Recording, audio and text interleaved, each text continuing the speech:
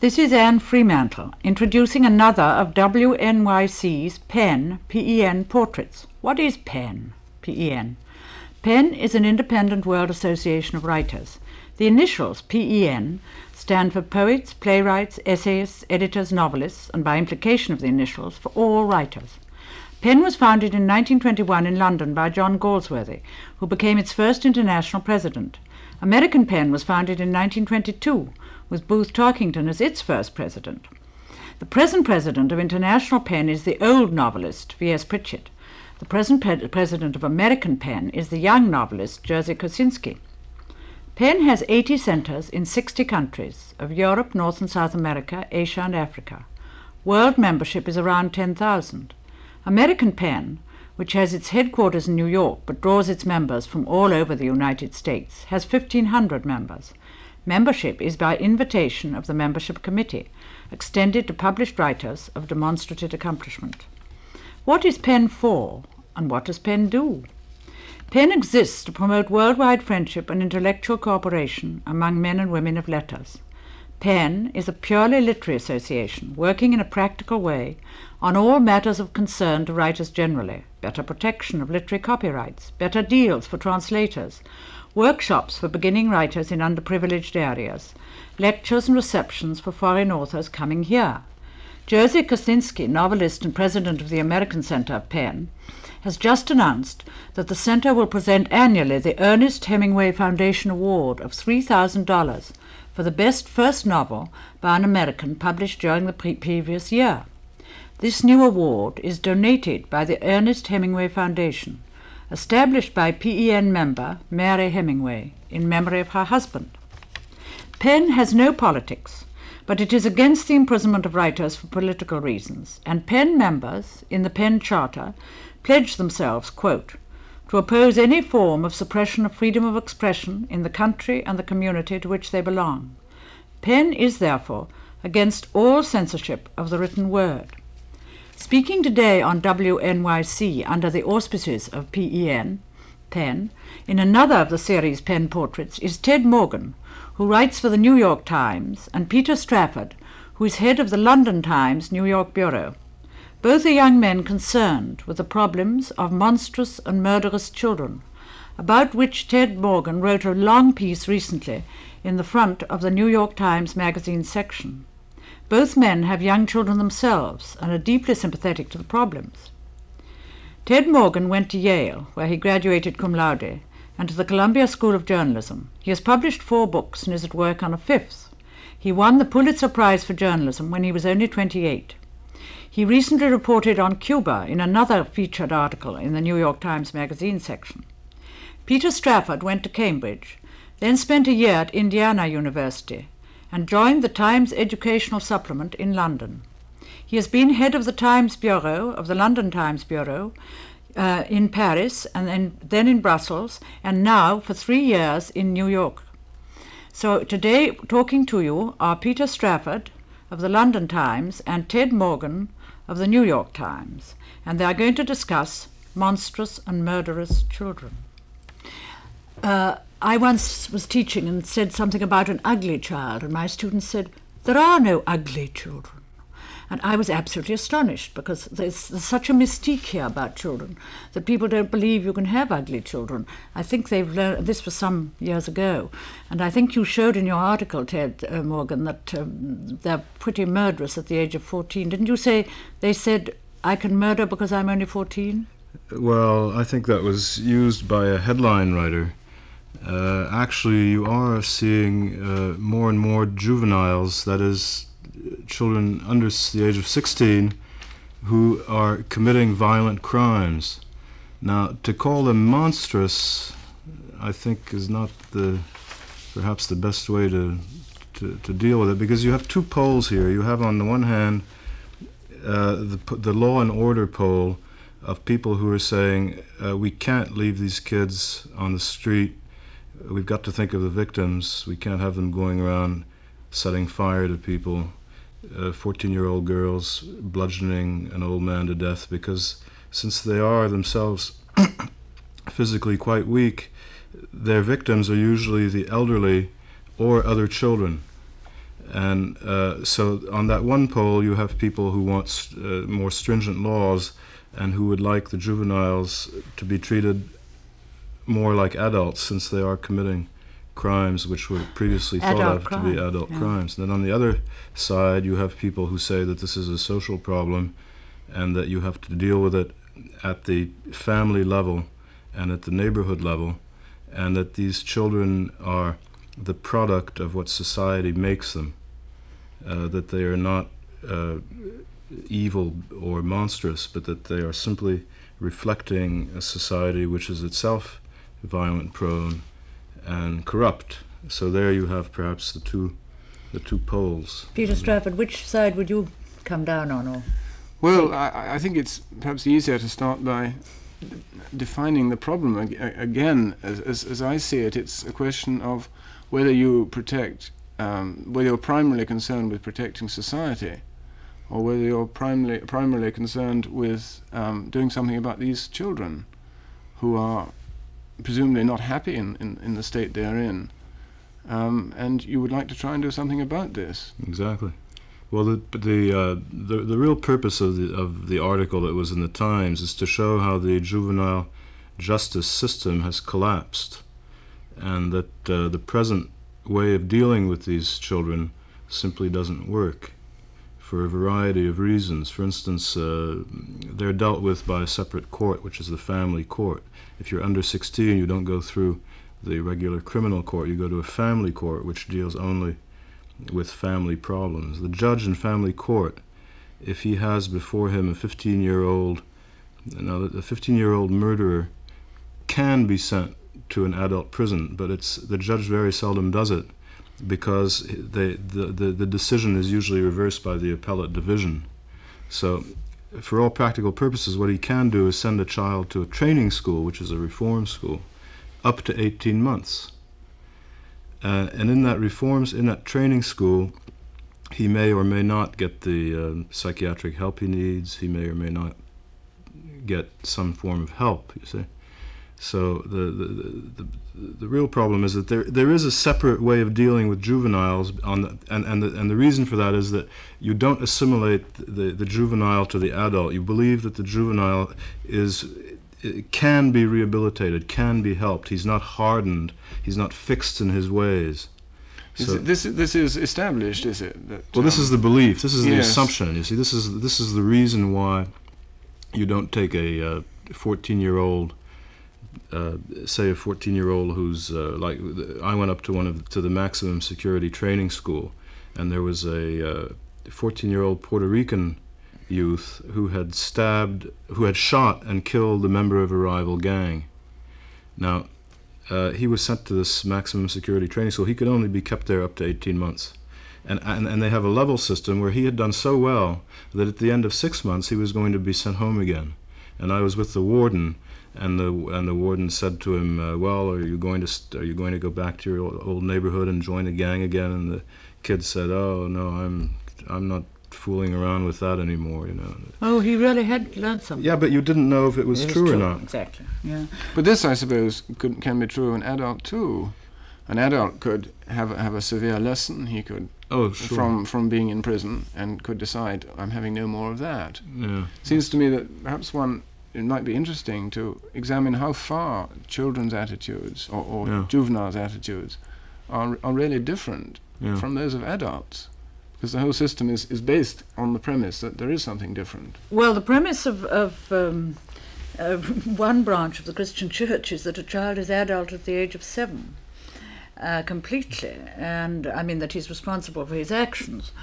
And able to know the difference between right and wrong. And I believe that you made that point also about the difference between right and wrong, didn't you, in your article? See, there's another problem, is that the child is not getting a jury trial. If he commits a felony, he would if he were being dealt with as an adult, he would be entitled to be judged by his peers, jury of his peers. But if he's a juvenile, he's dealt with by the family court judge, so that you can say that in one sense he's being deprived of his rights, in the sense that he's not being given what the adult would be entitled to. Do you think a jury of children would really do any good? What do you well, think? I wasn't thinking of a jury of children. That's a point. That's an interesting point. Well, I'm sure that children do have a moral sense, which is presumably what is the basis from which one has to start. A moral sense is an appreciation of moral rules or legal rules on which society is based. Children know when they are doing something that they shouldn't do from quite an early age.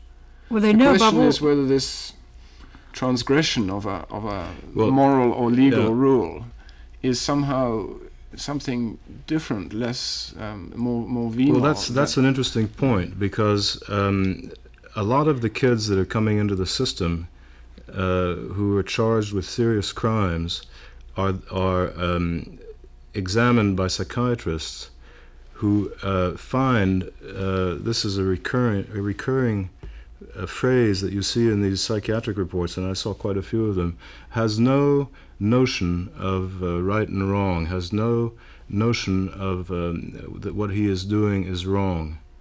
And But now, this might apply to an adult too? yeah, but see, You can have think- adults who would have the same lack of appreciation. sure, but if you take a 12-year-old kid who has no notion that stabbing somebody or stealing something is wrong, then you can say that child needs medical attention. He is disturbed. Then you go back. What has made him disturbed? Then you find that very often there's a certain pattern. He comes from a bad family situation where perhaps his father is abusive, or his mother is has 5 or 6 children and can't handle them, and they're living in a ghetto, and the social conditions are abominable. Well, it seems to be clear that an awful lot of this trouble does come from wretched family backgrounds. And the real issue is whether a child of, say, 12, 13, who comes from a background of this sort and has been exposed to this sort of thing for 12 or 13 years, whether he should be treated as still reformable. Yeah, well, that's the point, you see. Or whether society gets to the point where it decides it simply has to protect itself. That's the interesting against thing. against people they, like this. They come into the system usually around 14, 15, when they're really starting to do serious offenses. But where have they been up to 14 or 15? This just didn't happen overnight. And this case that I followed, the boy was 14, and they kidnapped 2 10-year-olds. And when you looked at the psychiatric history of that boy, at the age of 9, he had killed his mother's pet cat. At the age of 7, he was setting fires. He had a long history of disturbance, but it had never come to anyone's attention. And that's where the system breaks down, because they only get into the system at a point where you can almost say, as you said, it's already too late. But don't you think cruelty is something very special? It seems to me that lots of children would set fires, or buy firecrackers illegally, which is a great thing that in New York City, in the children's schools, they're always trying to get firecrackers. Not only there, perhaps. But cruelty, like killing a pet cat or pulling the wings off insects, has always been a sign of something, I would say, something especially wrong with someone, hasn't it? Yes, I think there's. This 14-year-old was described by the in the psychiatric report as it's a lot. They use a lot of jargon, which to me is pretty meaningless. But they have to make these reports quite fast, so they call him a paranoid schizophrenic, and a lot of other terminology like that. And but it shows a very deep-rooted disturbance that should have been dealt with at an earlier age, and then you get the situation where the child can't improve in his family environment, because the family has what the psychiatric report calls a hysterical structure, and so you have to remove him from his family. Well, now, having looked at this nasty problem, what would you do, Peter? Well, I must say I'm very I'm in a state of certain despair about this, because it seems to me that when you get to this stage, there's very little you can do, I would have thought, about a child like that. They had quite a lot of this kind of behaviour in England some time ago. They had the bunches of kids, and they were sort of roaming the streets. And I was in London, I forget, about 6-7 years ago, and there were these kids on 14-year-olds on motorbikes, slashing at people and doing things.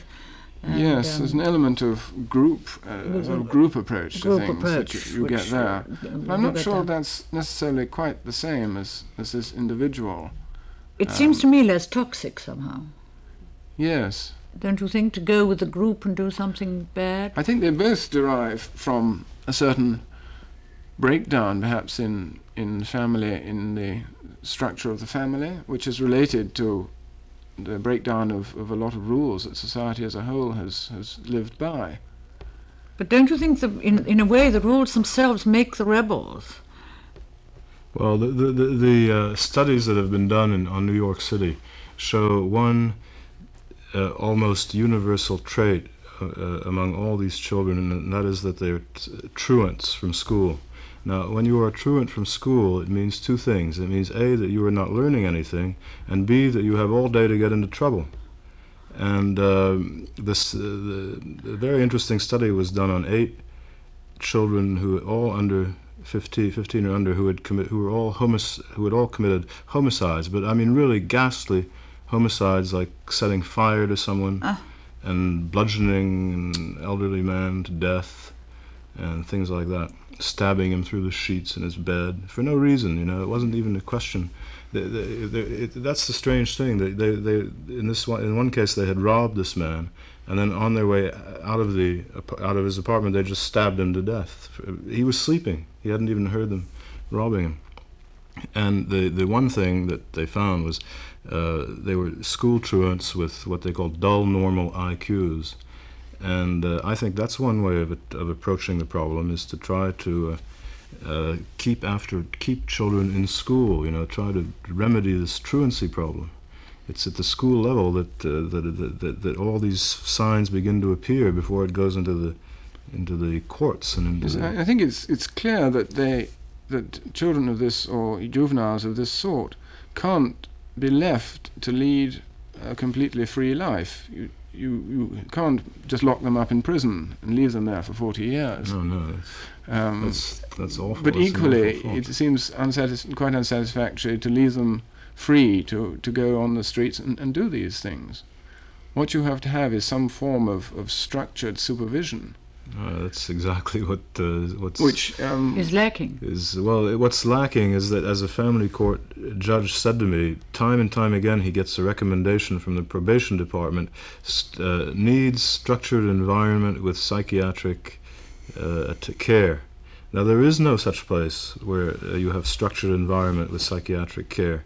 And this training school that I visited, which is the maximum security training school for New York State, where all the worst cases go, is a place where they have a psychiatrist coming in 3 times a week for 1 or 2 hours, and yet 90% of the boys there are disturbed. And when they act out and they start tearing the place apart, or one boy while I was there had committed 4 suicide attempts in a week. They sent him to the nearest mental state hospital, which is Rockland State.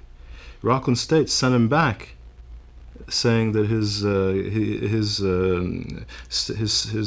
psychosis was dormant,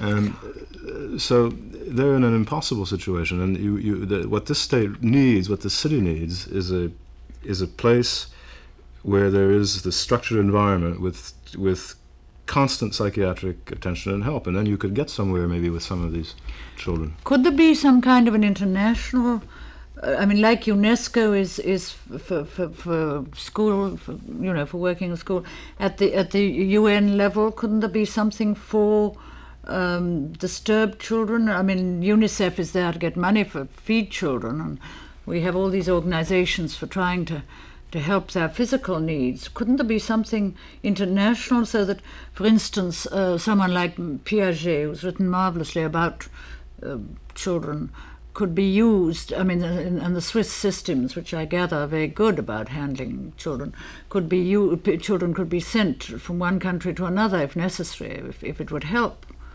I don't know, I'm just wondering. I think the thing about UN arrangements is that they're essentially a method of pooling information. And you can have a certain amount of pooling of information between countries which are particularly concerned and countries which have some solution to offer. But I don't think you could impose a UN system on a whole series of different countries. And there might be something to be said for more exchange of information, but presumably a certain amount of exchange of information goes on anyway. And this is a problem that other countries just don't have, because this is the problem that New York has. You have to remember that these children are 90% black and Puerto Rican.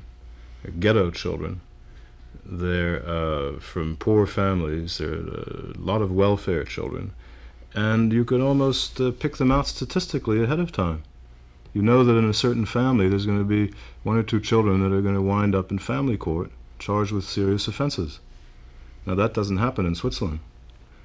And you have to deal with this thing locally, and you know, people are dealing with it. There's millions of dollars being spent, but I don't think it's being spent in the right way, because millions of dollars on prisons? No, millions of dollars on being given out to private agencies to deal with troubled children. But since the private agencies can choose the cases they want to take, they don't take the ones that we're talking about, which are the violent ones, because the violent ones upset the program. These agencies, to get funded, they have 80-90% public money. They have to show a rate of success. They have to turn out, they have to be like Father Flanagan, you know.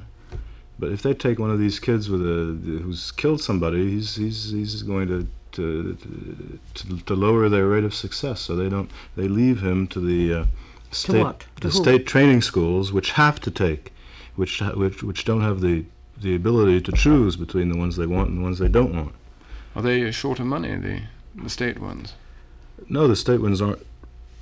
Well, they'd say, of course, they would say they're short of money, and they are short of money in the sense that they often, since they have to take everybody, they often can't keep a child as long as he should stay, because he has to be moved on to allow new ones to come in. It's sort of the one nail pushing out the other, you know. And so, of course, I suppose they would say they're short of money, and they're certainly short of the kind of facility that I was talking about, where you have full-time psychiatric help and you have a certain amount of structure. About here, how many children a year go through these courts in New York? Well, the statistics are kept secret. Family court proceedings are closed because, again, the juvenile is supposed to have the chance to start out with a clean record. You see, when he becomes 18, he's not supposed to have the burden of what he's done. Oh, so he might have committed 3 murders and at 18 he might have committed 3 murders and never been fingerprinted and photographed. Did you know that?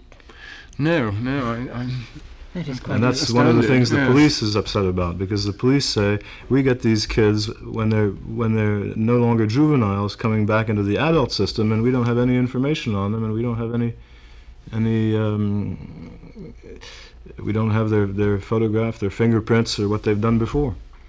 But surely, to start with, you need more, perhaps more money and more resources being given to these state institutions, which are required to take the children who need the help. Absolutely. I mean, is there not the public pressure for that sort of effort? Well, there are certain agencies that are getting more and more concerned about this. I was really amazed by the response that I got to that article. I had a congressman from Washington called me, and people, they got hundreds of letters at the New York Times, people asking to help, wanting to know what they could do, because this is something that touches everyone who is a young child, you see. But that's just why I think we were even discussing it. Even though if you're middle class and white, your child is likely to be the victim. But still, the victim, it seems to me, whether it's the victim or the vandal, in any case the child suffers, and that's what one should be concerned about.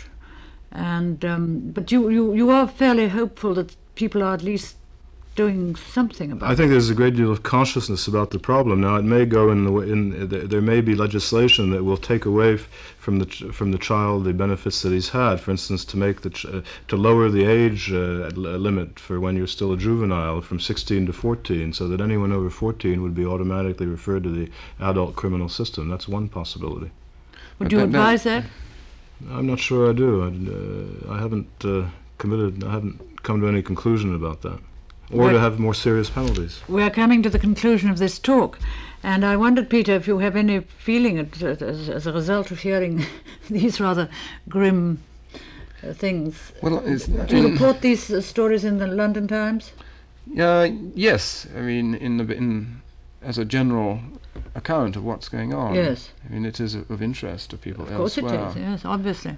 My feeling would be that it doesn't really help to introduce these juveniles to the adult system too early, to involve them in adult prisons and that sort of thing. But the emphasis should be on this structured environment that you were talking about. Mm. So you both think structured environment is the best possibility for help? Well, and also to give them some kind of psychiatric help, because there's so many of these kids are really disturbed. I mean, you just see them coming into family court, and you know in 5 minutes that there's something seriously wrong with that child. Yeah. Well, I'm very grateful to you both for having been on this P.E.N. Portraits program on WNYC.